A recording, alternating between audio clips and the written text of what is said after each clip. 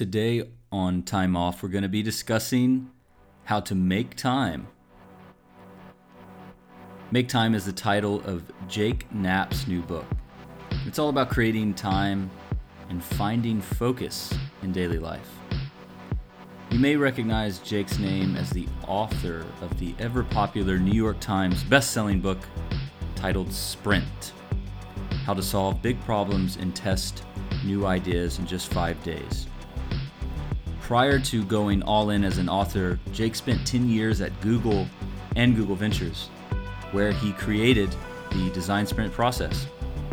And he's run this process over 150 times with some impressive companies like Nest, Slack, 23andMe, and Flatiron Health.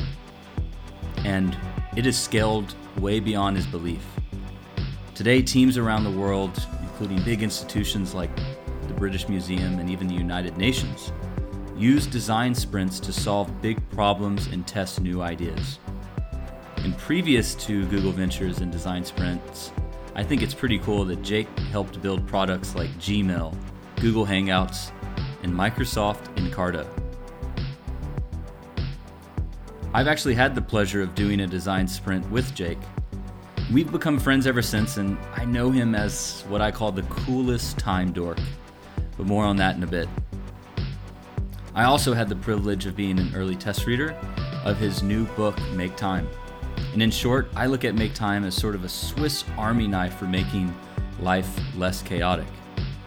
The book has over 80 methods to combat distractions and create more purposeful time.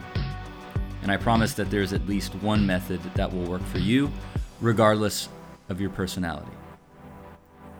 Jake and I discuss a wide range of thoughts today, and towards the end, there's even a few immediate changes each one of us could implement today. I hope you enjoy this conversation with Jake Knapp, where we discuss how to make time. Awesome. Well, Jake, thanks for making time to be on here. I just wanted to start by saying, I had the privilege to be an early test reader of your book, Make Time, and it really had an impact on me. I'd been following you on your Time Dorks blog, and I've been putting a lot of those ideas into practice, and it's allowed me to ship better work. So thank you for that. I guess I didn't have a chance to ask you, why did you write Make Time? Oh, that's a good question. Well, before I dive into that, I'll just say, dude, thanks for having me on the show. And this will be an interesting interview because this is like the first time I've really talked about this book. And so whereas if I do an interview about the Sprint book, I kind of have answered like almost every question that could ever come up, and I sort of know in my head what to say. We don't know. I don't know what's going to happen today. So I'm really actually quite excited to talk to you, especially about it, because you're such a good friend. And also, like, by the way, thank you for being a test reader of Make Time. And that's kind of one of the cool things about that book is that we got the chance to get a bunch of test readers looking at it, and some people like you who I really trust and know how to kind of take your feedback, know you'll be honest with me. And I think that the book became a lot better through that process and hopefully more useful. But that's kind of jumping ahead. The reason why I wrote this book is, just to be totally honest with you, it's not the book I wanted to write this last year. And that's not a thing you're probably supposed to say when you're doing a book interview. But what the heck? That's the truth. I left my job at Google Ventures almost exactly a year ago, a little over a year ago. And my intent was and is to spend more time writing, to give more priority to that activity in my life. And one of the things that I've been the most excited about writing is science fiction. I've been working on a fantasy fiction novel for a long time, and just kind of sent that to my agent yesterday. But I have the science fiction book that I've been itching to work on. And as it turned out, though, my good friend, John Zeratsky, co-author on Sprint, was leaving he was also leaving Google Ventures, but he and his wife were going to go sailing. That's kind of their new life is sort of sailing. They've been saving up so that they could buy a sailboat, and they've been learning how to do all this sailboat maintenance and all these things, and navigate and do all the things you need to do if you're sort of just living aboard a sailboat. And he was going off to do this crazy adventure. And he and I had been talking about this idea of a book like Make Time for a long time. And so what happened was that we both realized, like, oh man, if we're going to do that, like, we better do it now before John leaves. This is kind of the window of opportunity to do that. And I think for both of us, it's a topic that we care a lot about. And we have a lot of fun working together. And I think we both realize, like, for this book to happen, we need to do it now. And so I kind of paused the science fiction project, which I have now that the Make Time is written, I'm picking up again. And then as it turned out, when I dug into working on Make Time, once I broke the ice on that project, it got super exciting and super fun. And it has been a really good year. But the intent behind it, I guess, was to make the most of some kind of we've been in a weird situation where John and I are designers. We've been working in tech for a long time, but we started to have this. And so we developed a lot of strategies for how to keep our sanity in that world, and that, it can be an intense work culture. And also we were, I think, aware of how, as a designer, you control how the products work, and you control how easy they are to use. And so it gave us some insight into when we were, developing our own relationships with technology, and then with our calendars and everything, how we were intentionally making decisions to add barriers sometimes. And we thought, that technique is something we probably ought to share with people.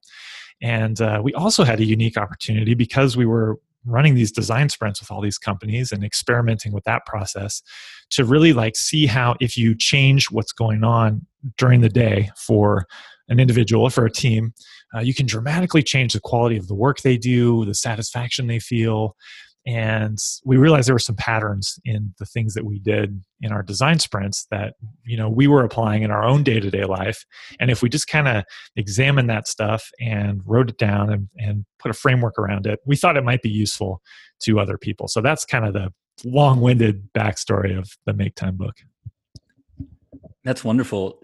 I know I'm actually planning on having John on this podcast later on to discuss him and his wife's mini sabbatical, or I guess real sabbatical. And I'm just excited about some of the tactics that are separate from y'all's book. I've been following his blog, and that's quite the journey.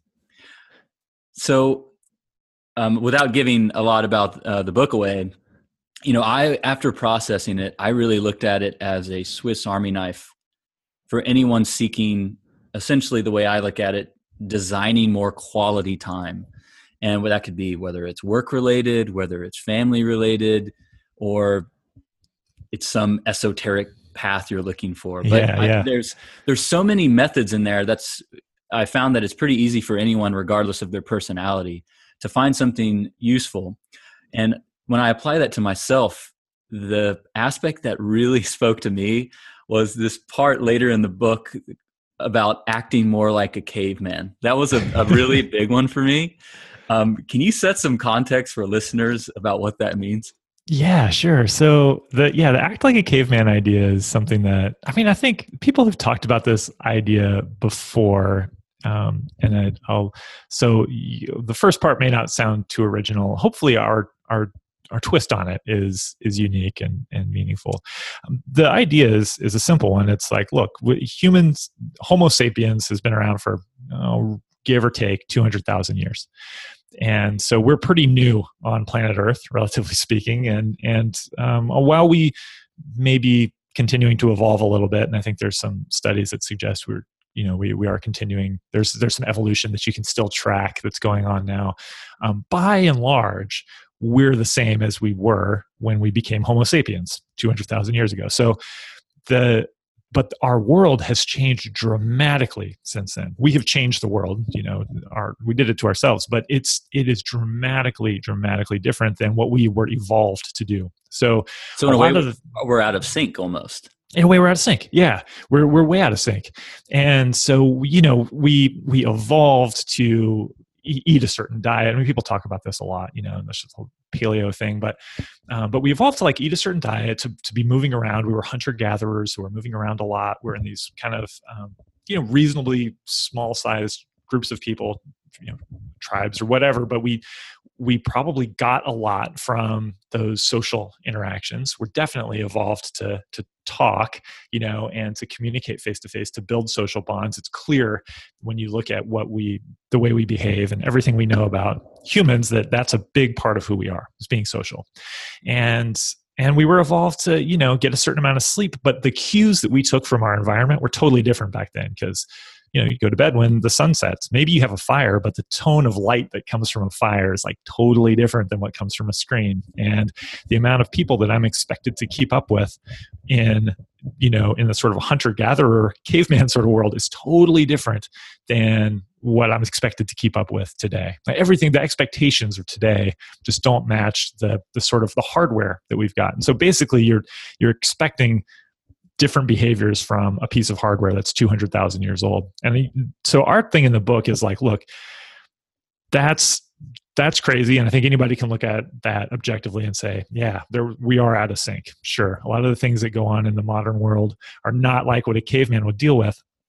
But we see that as like a big opportunity. There's an opportunity there, because when something is way out of sync, a lot of times like small changes can have a profound effect. And if you do start to make some small changes that respect your caveman-ness, you can yield big benefits. And the other part that I think is a little bit different, or at least I haven't heard elsewhere, is that we try to make the connection between, look, if you want to have a more satisfying day, a more joyful day, if you want to achieve more, you know, sort of get something done that's hard to do that kind of project that you might be putting off for someday, or that work project that's really hard, or having really meaningful time with your family, whatever it is. To do those things, you need energy. And it's not simply a matter of focusing. It's not simply a matter of trying to squeeze more out of your brain. Partly, you got to take care of your human body. And respecting your human body starts with saying, like, what's the hardware designed to do? So that's the idea with acting like a caveman. And we have a bunch of tactics in the book that are about really taking advantage of how out of sync we are, making a small change that then makes it easier to build physical and mental energy.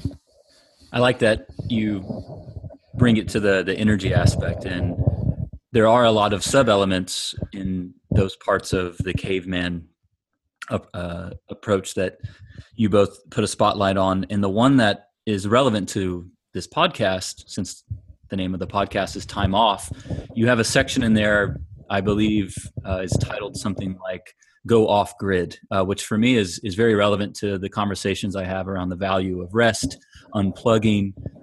Rest is its own sort of strategy.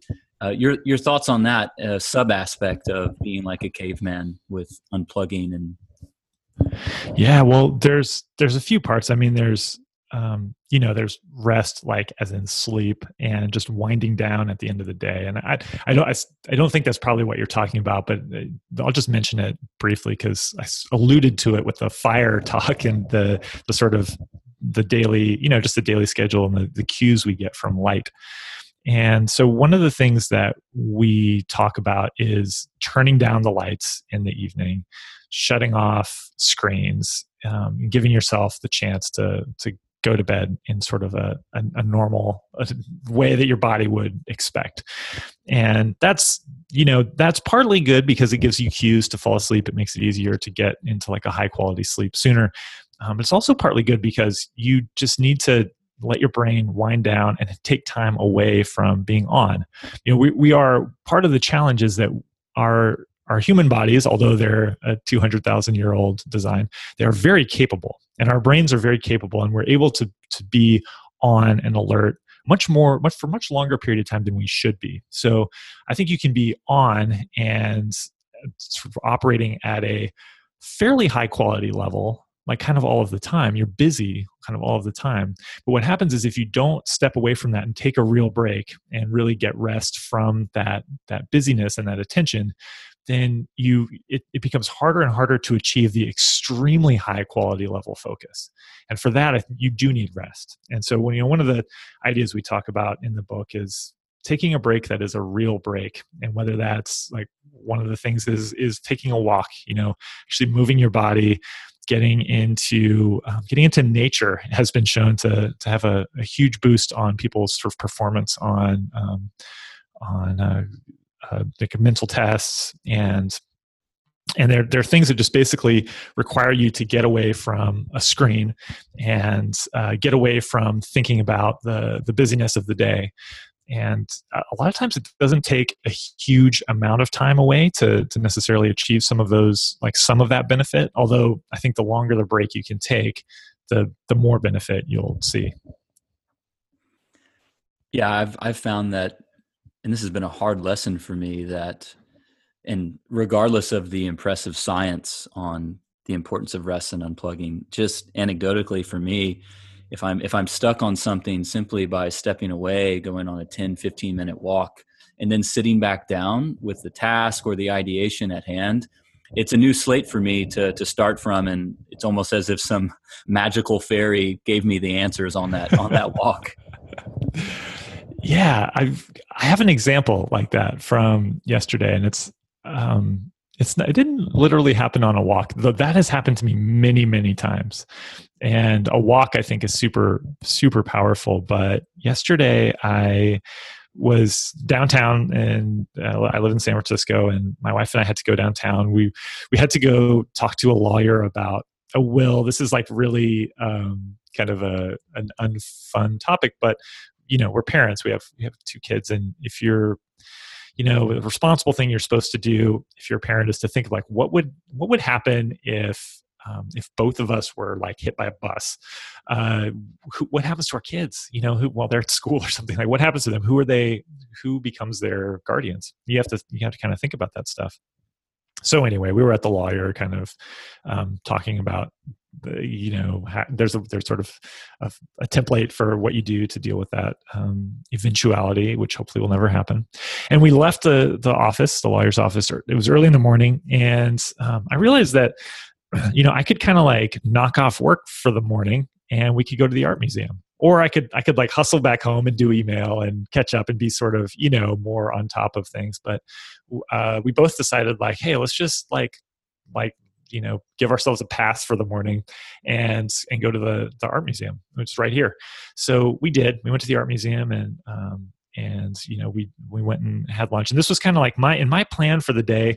After that appointment, I was going to go home. I had like some writing to get done. I had some like stuff I had to kind of get on top of, some workshop planning stuff. So I had these tasks I needed to do, but I decided I'm just going to take time off of that. And we just went, it was a really nice time looking around the art museum, and no flashes of insight, just looking around the art museum. Went and had lunch together at this sandwich place we like nearby. It's really, nice lunch. Nothing brilliant going on in my brain.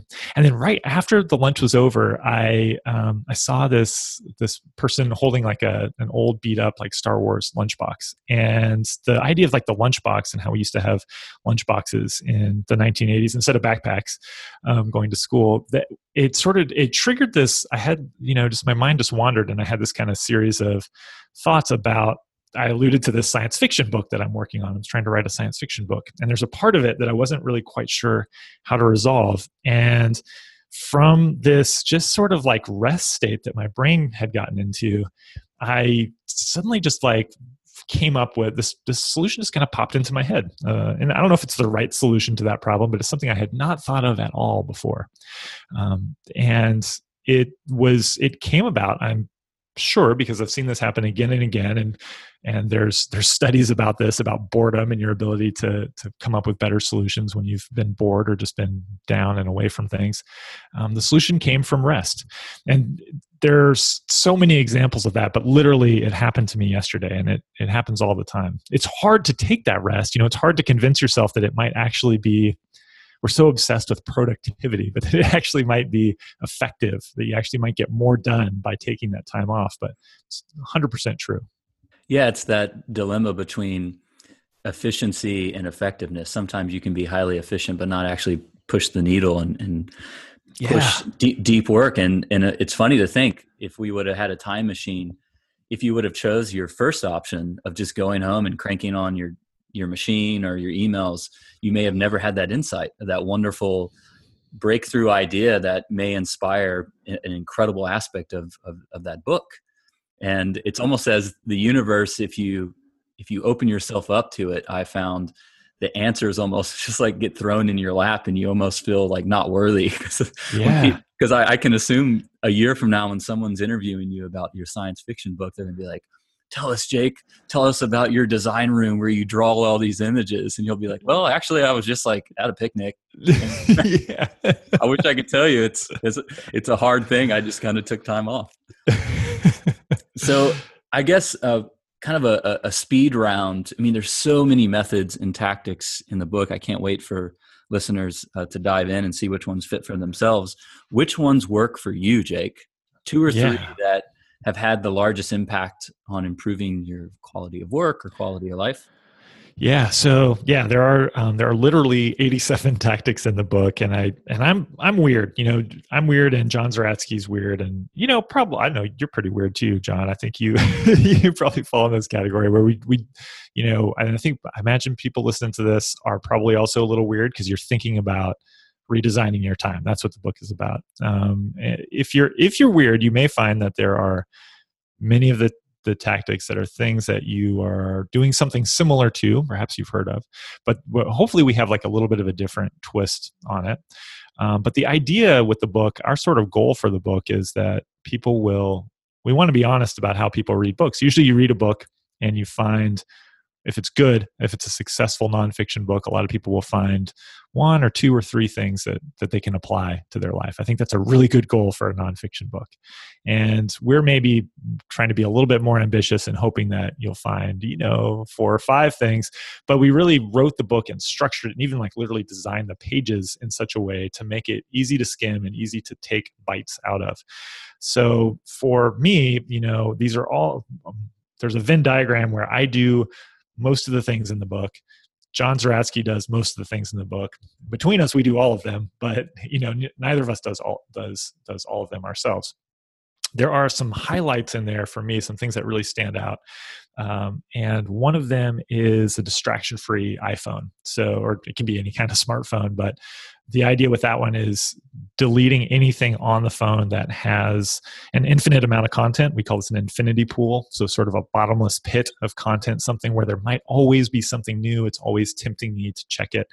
And about 6 years ago, after really struggling with my attention and just honestly my quality of life since getting a smartphone, I loved many things about the phone, but I couldn't handle the nonstop access to infinite content, which partly speaks to me having poor self-control. But I deleted on the phone. I deleted, Instagram, Facebook, Twitter, anything that had an infinite amount of content. Games. I deleted any news apps, and I actually even disabled Safari and email on the phone, which sounds like there's like nothing left, but in reality, there's like a lot of cool stuff on a smartphone that does not involve those things. There's maps, there's the even like the weather. The camera is amazing.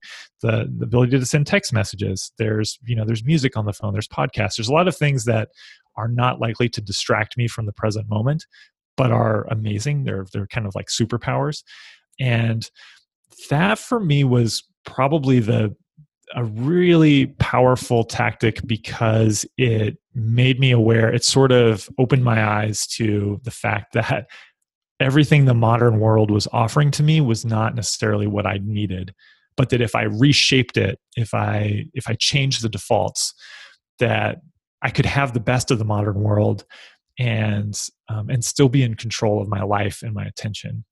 And so that one's kind of the keystone one for me, but there are different keystone ones for different people. And I think John would give you a different answer. And we'll see, because you'll interview him. So we'll see what he says.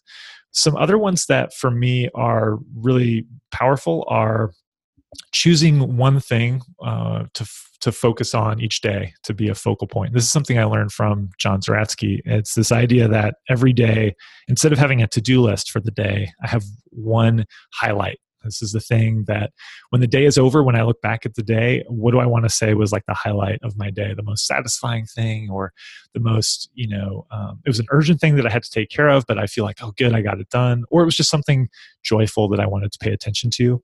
And so that idea of setting a highlight every morning and saying, here's something kind of big that I want to take on and get done, and I want to do it well. And I'll feel good at the end of the day if I've done that, even if I haven't done anything else. That one had really changed my way of thinking about the days every day and what happened each day, and enabled me to kind of get more done by actually doing less, which is a counterintuitive truth, I think. I'm so glad you brought that up. I mean, to me, that's one of the big themes of the book, is that concept of a highlight. And what really resonated with me is, for those of us that have a spouse, a girlfriend, or a best friend, that it's a common question someone will ask you, whether it's at the dinner table, at a bar, at the gym. Someone says, hey, Jake, hey, John, what was your highlight today? And for me, that is such an amazing question that if you follow this framework, you might actually, instead of just saying, I don't know, or you don't really have anything meaningful to say, what I try to do is, in the morning after reading this book, is imagine someone's going to ask me that at the end of the day, and I want a really good answer. And Yeah. It might not be work related. It might be the fact that I went on this 20-minute walk and looked at a lunchbox, and I have an illustration idea now. I mean, that's a unique answer, right? And I think that, again, productivity or the obsession of good productivity can become overwhelming and actually be detrimental. Yet if you're like, hey, what's that one thing I'm going to achieve today? I think anyone can approach that with not much anxiety. It seems very achievable, but it can also create something very valuable that day.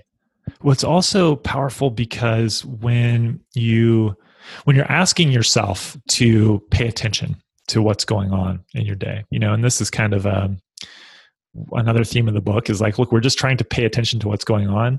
It's very hard because our 200,000-year-old software, the way our brains are designed to work, is to be distractible. Like if there's a jaguar in the bush, tracking me, I need to be able to be distracted and pay attention to it. And if there's a bush that sometimes has berries on it, I want to check it and see if there's any new berries this day that have become ripe. Those are things that helped us survive, but now they make it hard for us to get the most out of our days. And when you ask yourself to not check email, and you ask yourself to not be distracted by whatever it might be, these small tasks that sometimes are the easy wins, you're asking yourself to do hard work.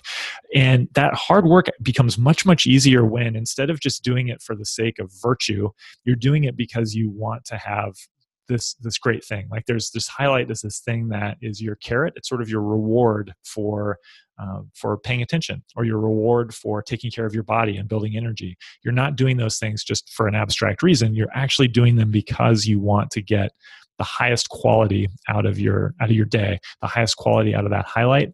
And for me, I've found that makes everything so much easier when I think of it as, I'm doing this because of that. And that it's that highlight that sort of makes everything else kind of fall away and reduces the pull of the distractions that are never going to go away in our lives. Can you give a few examples of what a highlight may be? I want to make sure that listeners understand that it's not just things like, oh, I'm going to code up this prototype today, or I'm going to write 50 pages of my new book. Like, it takes on many forms, correct? You totally can. And I'll give you some examples of mine, but mine get repetitive pretty fast, because I try. One of the things is that I think having the same highlight, when it's something that you find works well for you, repeating it is very healthy, actually. And each day doesn't have to be totally unique. today my highlight is kind of a boring one. I write a newsletter about sprints, just sharing links and stuff about what I'm up to, and it's a bit of a big task. And I haven't done it in a few weeks. I need to send one, and I think I'll feel really good actually if I get it out there today. So today my highlight is to write the newsletter. That's probably going to end up taking me an hour or two, and that's a good length for a highlight. Something that's 60 to 90 minutes we find is kind of a sweet spot. So that's a boring one, but that's what I'm up to today. Yesterday my highlight was originally to write 1,000 words on my science fiction book, which is a pretty modest highlight. I'm just kind of getting back into that book after finishing up some work on Make Time. But I ended up changing it midday because I had an opportunity to take that time with my wife and go to the art museum. That became the highlight. And it was really kind of satisfying to look back at the end of the day and say, oh no, I replaced that other thing with this other more important thing and more meaningful thing to me for yesterday. And so I don't have to feel guilty about not getting to that writing sort of goal that I had yesterday. For me, that was fine. And then I'll just do one more. The day before that, which was let's see, what day of the week we're on today? Monday. My highlight was actually to be a dad. So a lot of times this is my highlight and what I'll write down, and it's just a way for me to put the attention on being with my kids. I have a 7-year-old son and a 14-year-old son, and so it's like, hey, like throughout the day, I'll remember that that's what's most important, and then I'll try to have a time, again, like a good chunk of time, like at least 60 to 90 minutes when I'm working with my older son on something that he's working on, or playing with my younger son, building Legos, whatever it might be. But doing that and knowing that that is the most important thing for me to be doing right now. I don't need to feel distracted. I don't need to feel that my day won't be complete if I haven't done something else. And it's not to say that's the only thing, that those 3 things are the only things that would happen on these 3 days. It's just that that's where I intend to focus my peak energy. And that's the one thing I want to make most sure happens. Well, see, there's a highlight for everyone, regardless of what you're hoping to prioritize. That's wonderful, and thanks for sharing what your highlights were this week. Of course, it's not good, Jake, to be judgmental, but when you hear someone say, I get this all the time with friends and colleagues, quotes like, "Oh, I'm so busy," or "Oh, I just wish I wasn't so busy," or "Yeah, I wish I could, but you know what? It's just things are too busy right now." When you hear that word busy come out of someone's mouth, what do you think? Oh, that's a good question. First of all, I'll say that when I am judgmental about the busyness thing, I try to be judgmental about our language and our culture.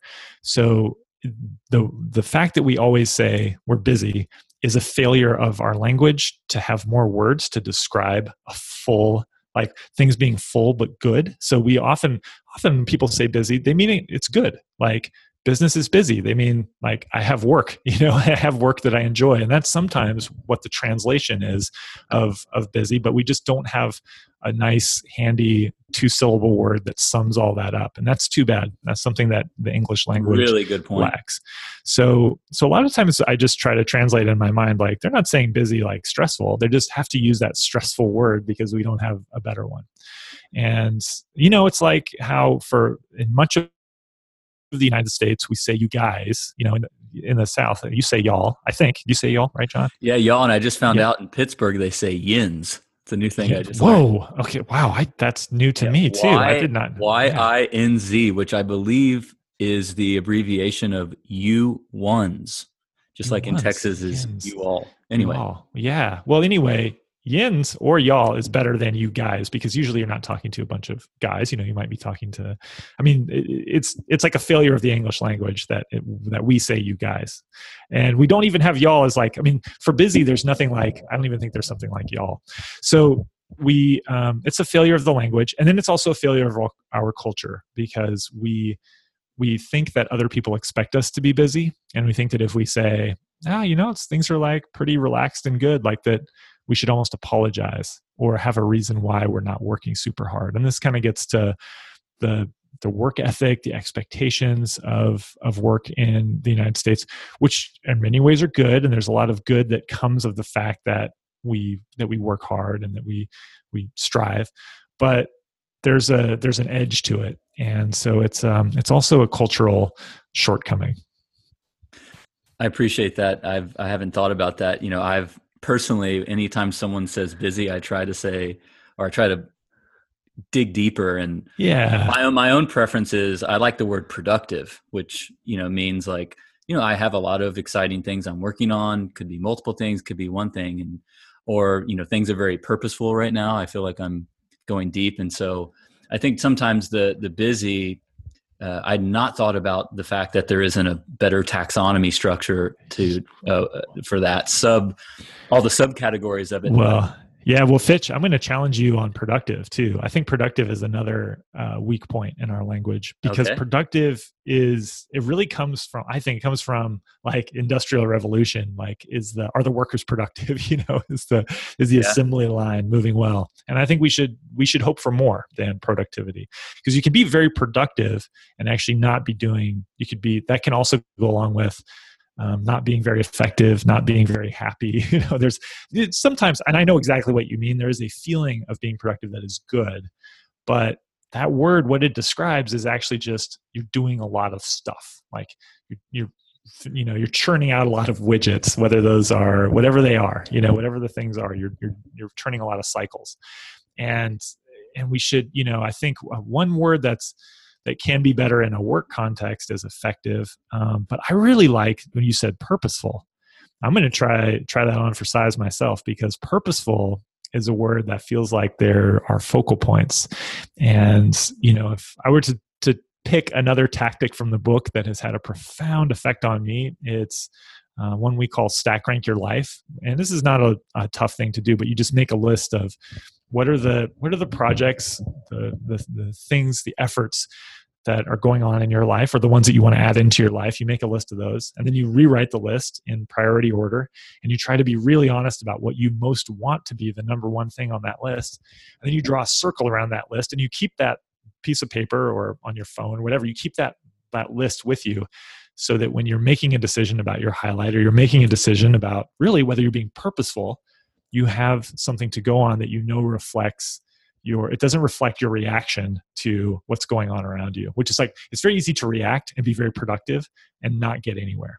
But purposeful, I like that a lot. Purposeful is more about, I'm doing what has purpose, what has meaning for me. And that's really important. So I'm curious, you are in my eyes, a very successful designer. And for those that aren't aware, you spend a lot of time with Google Ventures developing the sprint process, and ultimately worked with many, many, many companies to get to what I would call product clarity. And sometimes that's a smooth, enlightening process. Other times it's gut-wrenching pivots, and it's very difficult. But anyway, you facilitated and motivated people, whether you were there to assist or empowered people to find that product clarity themselves. Do you recall, Jake, throughout all of the design sprints you've been a part of, any of the make time methods that allowed for better design sprint work? Oh, absolutely. So, I mean, if anybody if you're listening to this and you don't know what a design sprint is, it's a 5-day process, and sort of like a checklist, very specific activity by activity process that a team goes through to go from some challenge, some big new thing that they're working on in their business, to having a prototyped and tested solution by the end of the week. And it involves using design methods, but also it's not just really a design process. It's for the whole team, and it's very pragmatic. It's not a creative process necessarily. But the idea with the sprint is that there's a lot of things in there. In fact, in the beginning of Make Time, we sort of talk about all the things that we learned from doing these design sprints, creating that process that informed what's in Make Time, started to inform what we were doing in our own day-to-day lives. So just a few of those. Like, one of them is, in the design sprint, like I just talked about, stack rank your life. In the design sprint, the whole team is focused on one thing. all day, every day. There are no meetings on the calendar except the design sprint. The team is in this sprint. They're doing the activities together, focused on one thing.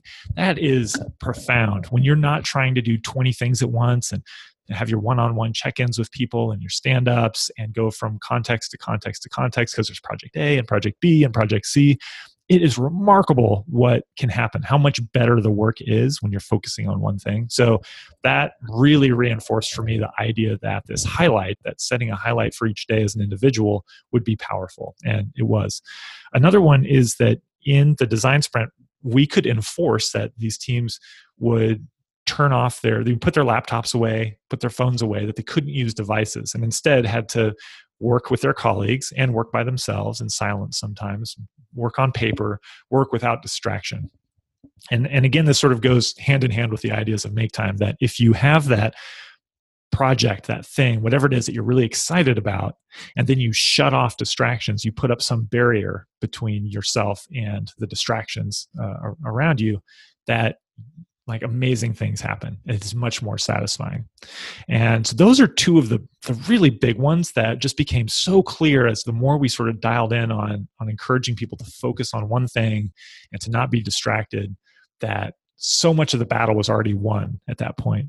There's a lot of other things too, like how important it is to take care of your physical energy, and how important it is to spend quality time with each other. What an energy boost it is to have lunch together as a team when you're not bouncing from meeting to meeting, or you're not, trying to get something out of that lunch because it's a lunch meeting or whatever it is. You're not eating at your desk alone.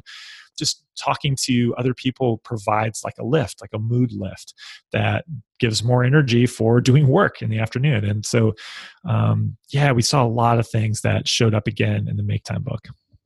I got to say, I've, of course, been a part of many, many design sprints, and there's things outside of a design sprint, some of those tools that you use within it that I use literally every day with my other work. And one of those is the do not disturb mode. Let's put our phones away.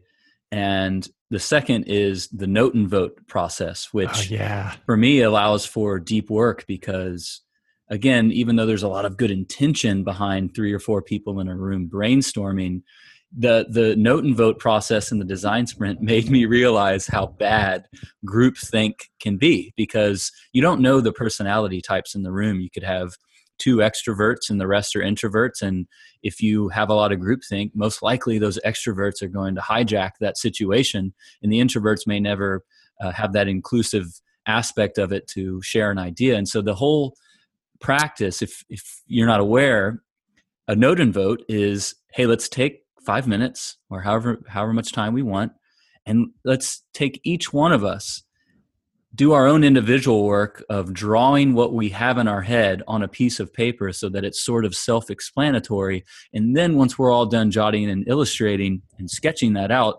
then present to one another. And I have found that, aside from design sprints, to just be an incredible alignment tool for any group work, period.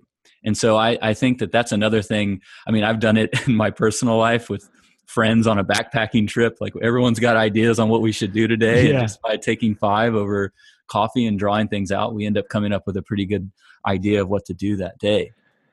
Yeah, it is remarkable how, and the other part of it too is in the group dynamics, and the extrovert introvert thing are a huge part of that. Another part of it is just that the thinking that you do when you have silence is typically so much higher quality than the thinking when you're also trying to talk out loud. Now, I'm someone who's very comfortable. I mean, probably get the sense from listening to this podcast that, like, I like to talk a lot, and I'm happy to talk in a meeting, but my thinking is the quality of the idea that I come up with in the meeting is unlikely to be as good as the quality of the idea that I come up with in silence. And so we have to respect our brains. They're amazing. They're not necessarily always better when they're talking than they are, when they just focus on one thing, solving the problem. So I have a few more questions, Jake. The one I'm actually deeply itching to ask is, you've been a product designer. You've been a part of some product designs that millions of users interact with. And where you're seeing tomorrow's digital world, tomorrow's digital experiences, how can the product designers of tomorrow be more mindful when designing products as it applies to our mental health and getting us maybe back in sync with our caveman ways? How, if you were to speak to a room of product designers today, is there anything you would say to them about more mindful experiences?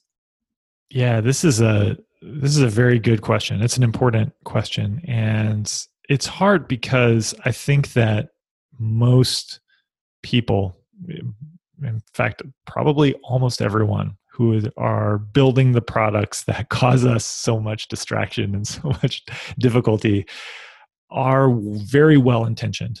They are very well meaning, and they're smart, and they're trying to do the right thing. They're trying to bring the future to us. They're trying to make our lives better in small ways and big ways every day. And I think that I really believe that's true. I've worked inside uh, a lot of big companies. I spent a few years working on Gmail, which is a product with a lot of users and a big distractor to me, certainly. But I know that it was our intent to make that product as useful as possible to help people get more out of their day. When I was the designer on the priority inbox feature, and we actually measured success by, do people spend less time in their inbox if they use this feature?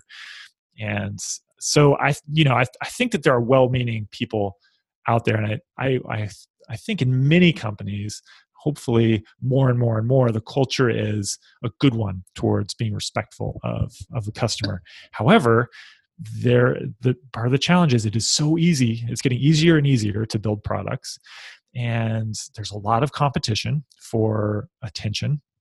So the products that win, even if they're well intentioned, often have things built into their mechanics of them that do steal our energy away from what we really want to be doing.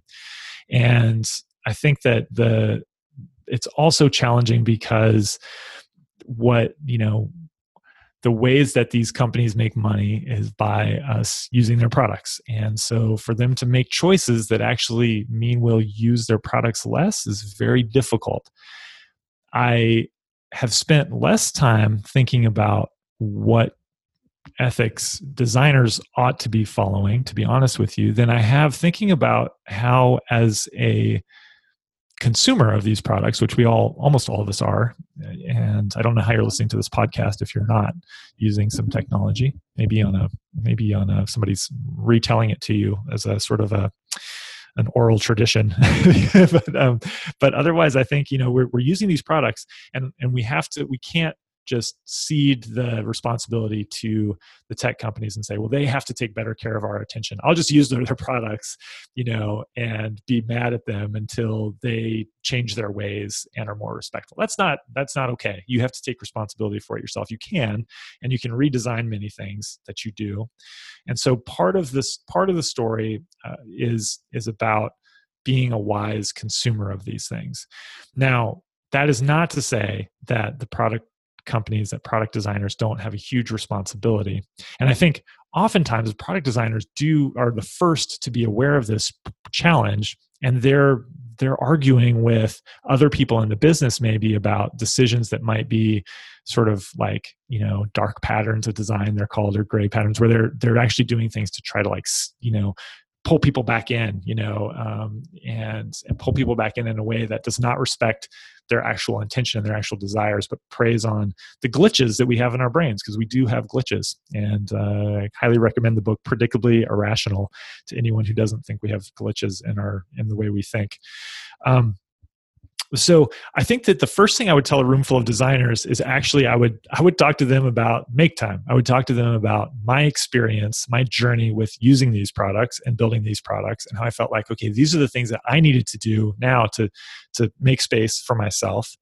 And then if your eyes are open to how this affects you as an individual, then you must be true to those principles when you build something for somebody else. So the first step is actually for designers to become mindful of their own use of stuff and what's going on for themselves, and like how this is affecting them themselves, and whether when they are pulled into Facebook, or whether their email pings and they're pulled into Gmail, or whether they're, reading the news, or whether they're, playing games on their phone. If that's really what you most want to be doing today, if this is really the way you want to spend your precious one human life today, or in this moment, I think once people start to become aware of that, they are more likely to become a true defender of their customers' attention, and not somebody who's doing it because they feel like they're obligated to, or because they feel like it's the right thing. Again, I'm really a believer in, you should have a true intrinsic motivation. You should be fired up to do the thing that you're doing. And then if that's building a product, you should be doing it in a way that's heartfelt and comes from your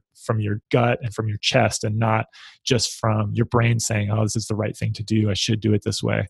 So I don't think the right thing to do is to chastise designers or product developers. It's to say, look, take a good look at yourself, figure out how you can most be in control of your own technology. And once you do that, I don't think you can, when your eyes are open to that, I don't think you can unsee what you're building yourself. And I hope that will lead, as people are more aware of what they want to do themselves, that'll lead to the right kinds of products. But John, as you could probably hear from the way I talk about this, and it's a bit of a rambling monologue. I don't have a crisp message for those folks, and I think it's something that I hope if the book is successful, if it reaches people, I hope this is something that I'm asked to talk about, that I have the opportunity to talk about, and it's probably on me to use that opportunity, or make that opportunity for myself, and make a good message for those folks if they'll listen. Well, that's actually a good segue into my next question. What does success look like for the book Make Time? How are you going to deem it successful? I look at Make Time as sort of like the way you might look at a new startup. So if you're starting up a new company, a lot of times you're thinking about, there's an opportunity here. There's a need people have, or sometimes I'm less into thinking about there's a need or a job that this thing needs to do. And I just like the idea of there's an opportunity. There's something there's a gap. So it is well known that there's a gap. People want to be able to do the things that are important to them. They want to be able to have more satisfying days. They want to feel like in their life they're not putting off the things that are important. They want to feel productive. We talked about that word and the pros and cons, but people want to feel productive in their day-to-day life, and they want to feel purposeful. And there are a lot of books that talk about ways to do that, and a lot of them are really smart. There's some that I love, and the challenge is that if those books had already reached everybody who needed to be reached, if everybody had already gotten this message, then we wouldn't need to write this book. There wouldn't have been any point in doing it. If everybody already was feeling in control of their phones and their email and their calendar, we wouldn't need to write it. There would be no point in doing it. If the tech backlash and the people saying it's all on the tech companies to do this, and I think that's an important message that's out there. And I think there are people talking about that who are doing a great job, and they're getting the attention of the tech companies. But if that would solve the problem and make everything perfect, we wouldn't have had to write this book. There'd be no point in doing it. But I think that what we see is there's an opportunity for another take on that message. And we believe that this might help more people for whom these other messages haven't quite worked yet, and haven't quite resonated, or just hasn't quite stuck. We hope that this will stick for some folks and help them feel like they have more control of their time, that they're able to focus on the things that matter in their days. So for me, success can be measured in a really simple way, which is people read the book, but the book will only reach a lot of people and be read by a lot of people if it works. Because what eventually happens is people have to read the book and then think, oh, this works. I'm going to tell my friend about it and actually put my reputation on the line a little bit for this book. And that is what we've seen happen with the sprint book, that, it's been slow because it takes a while before people can run a design sprint, get their whole team together for a week. But when they do, it works. And so they spread the word in their company and friends outside of the companies. And so we see that people continue to read that book, continue to run design sprints. that's my hope for Make Time. I hope that people will find that this is a useful thing in their day, that they pick up those 3 to 5 ideas that start to transform how they think about their time, and that then they feel like, maybe I can start looking for my own tactics and make the recipe that's right for me, start experimenting with my days and experimenting with the way I structure my time. If that happens, then I'll feel really good about it. If it can sneak into the debate about technology and how products are built, and if this can become something that, folks who are, even if it's just a handful of designers out there, a handful of product managers, a handful of engineers pick this up and say, oh man, this is really meaningful to me, and it strikes a chord because I know that these folks are not throwing me under the bus as a person working on technology. Like, they get the conflict between trying to make the future great and at the same time maybe creating a world that's even less conducive to our cavemen selves. That would be fantastic. That's really like, if it can start to get into the dialogue of how people are building products, then I would be thrilled. But I will feel like it's a success if just I already do, because I know a handful of folks who have been test readers, folks who've tried it out early, have started to use some of these tactics, and they're like, this makes a difference for me in my day-to-day life. And so that's really what it's all about. I would say you can call it a success, because I've tried just a few tools from the Swiss Army knife of the book, and it's allowed me to go deeper in a lot of my different ventures. So appreciate you sharing with me before it's released. And speaking of, before the listeners get their hands on the book, are there some immediate baby step tips that you would recommend for them to try today or tomorrow and maybe start feeling some of the impact? Yeah, sure. I mean, I'll give you the one that's like the first one I mentioned for me, and I'm going to give you sort of the easy version and the hard version, so you can choose your own adventure as to how intense you want to be on this one. But I would recommend the distraction-free iPhone or Android, as the case might be, whatever kind of phone you have. But the idea with that, and you can just do it as an experiment. Just try it for 24 hours and see what you think. But go onto your phone and delete everything that has an infinite amount of content on it. So delete your social media apps, delete your email, which is tough to do, and you may have to go in and like kind of disable it in settings. Delete news apps. So if anything that's pushing news to you, turn off your notifications. Just turn your phone, pare it down into, go from the 53 tool Swiss Army knife to the 12 tool Swiss Army knife, and see how it feels to live with your phone without that stuff on it. If you have like Slack for work on your phone, just try deleting it for a day. Like, let some small, as Tim Ferriss says, let some small bad things happen in the purpose of the greater good. Like, so maybe you won't reply to an email as fast as you should, whatever, there may be some small things that will happen. Maybe you need to let some people know who are expecting to hear back quickly from you that they should text you instead of email you, and then see how that feels for a day. And if you can survive for a day, see how it feels for a week. That for me was transformative and has unlocked so many of the things that I've done over the last 6 years. And I've done a lot of things that were different than the track I was on, happened because my attention was freed up from that phone.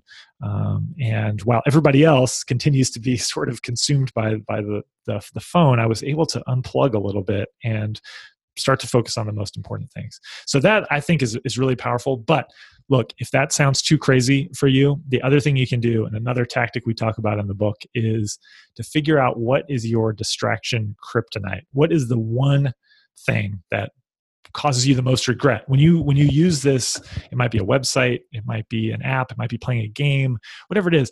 When you do this one thing, what causes you the most regret? And get rid of it for, run an experiment. What happens if I don't have access to that thing for a week? And I say to make it an experiment because I hope you'll make it permanent or close to permanent, but it's very hard to commit to permanent at first. So just commit to making an experiment. Cut off that one thing so it might be that if for you it's it's Facebook. It might be that it's a news website that just makes you feel stressed out when you look at it. The daily news is really designed to make us feel stressed. Nonstop breaking news gets our attention by stressing us out. So if you there's a browser plugin for Chrome called Stay Focused. You can block specific websites so you don't ever have to look at whatever website it might be, except for on one day a week. Well, shut off that one thing and see how you feel. So I think that can be a really powerful experiment.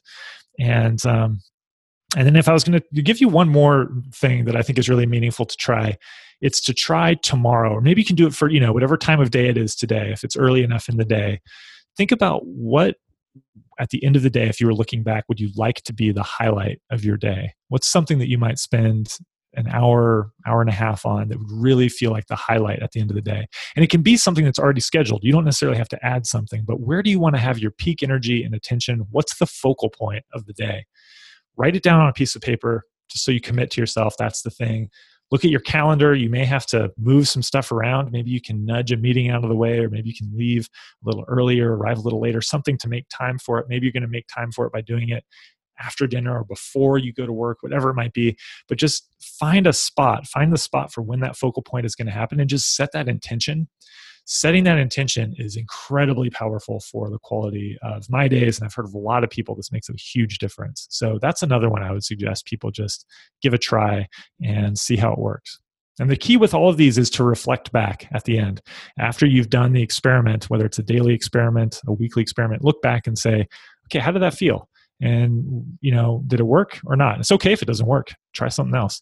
But the biggest lesson here is probably that we should be experimenting with the way we use our time and our attention, and not just accepting the defaults that our cultures give to us. So, big question.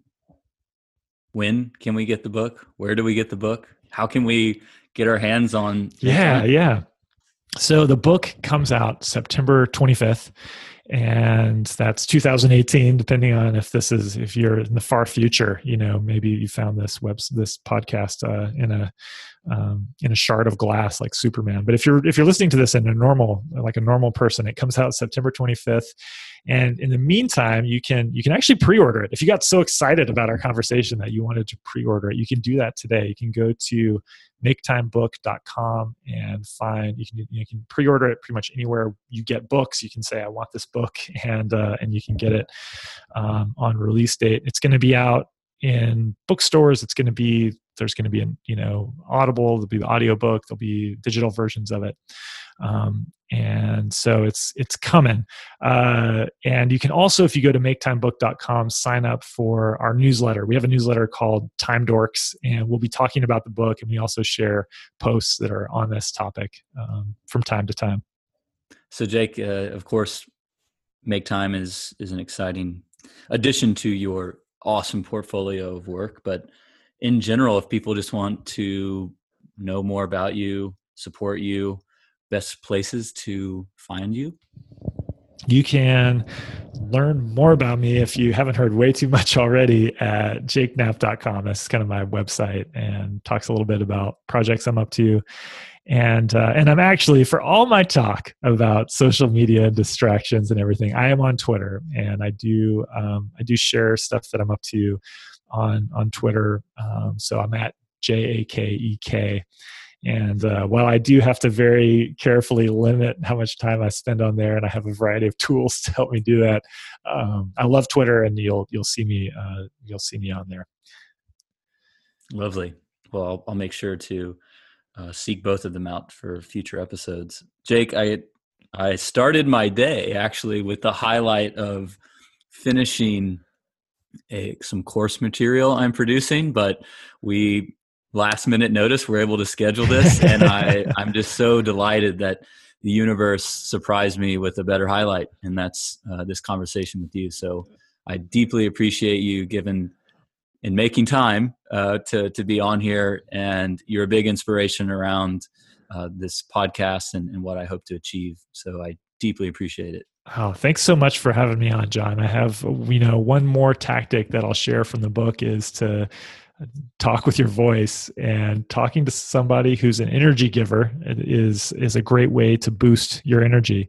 And so I've also been able to apply one of those tactics just now, because you're on my list of people who give me energy every time I talk to you. And so I know that, like, it's morning time for me here in San Francisco. I'm going to go into the rest of my day with a head of steam from having a chat with you. So thanks a lot for making the time. Wow. Thanks. Well, folks, are you up for the challenge of creating a more distraction-free phone? I can tell you that I've made a few of my own tweaks, and it's had an enormous impact, and I'll review some of those really quickly. The first is the app Moment. It's got a few boot camps on how to get off of your phone more that are really helpful, but it collects data and metrics around how long you're spending on certain apps, and it gives you a report. And it's kind of hard to be in denial and run away from that truth. And I found that it's influenced a lot of change for me. Again, that app is called Moment. Next is I turned off all of the badge icons on my iPhone. So there's the little red dots that sit above your icons. When you have unread notifications, unread messages, you can turn those off. And every time I open my phone, they're not screaming at me anymore. I use Do Not Disturb mode on both my iPhone and my MacBook, and it has a tremendous impact on me getting deep work done. And it's a feature that's just natively there on those devices. And then if you're not wanting to use an app or a feature, you can just put your phone in another room while you want to do deep work. I hope you try some of those out. I certainly hope you check out Jake's book. And as always, thanks for making time to listen, and I hope you come back for another conversation about time off.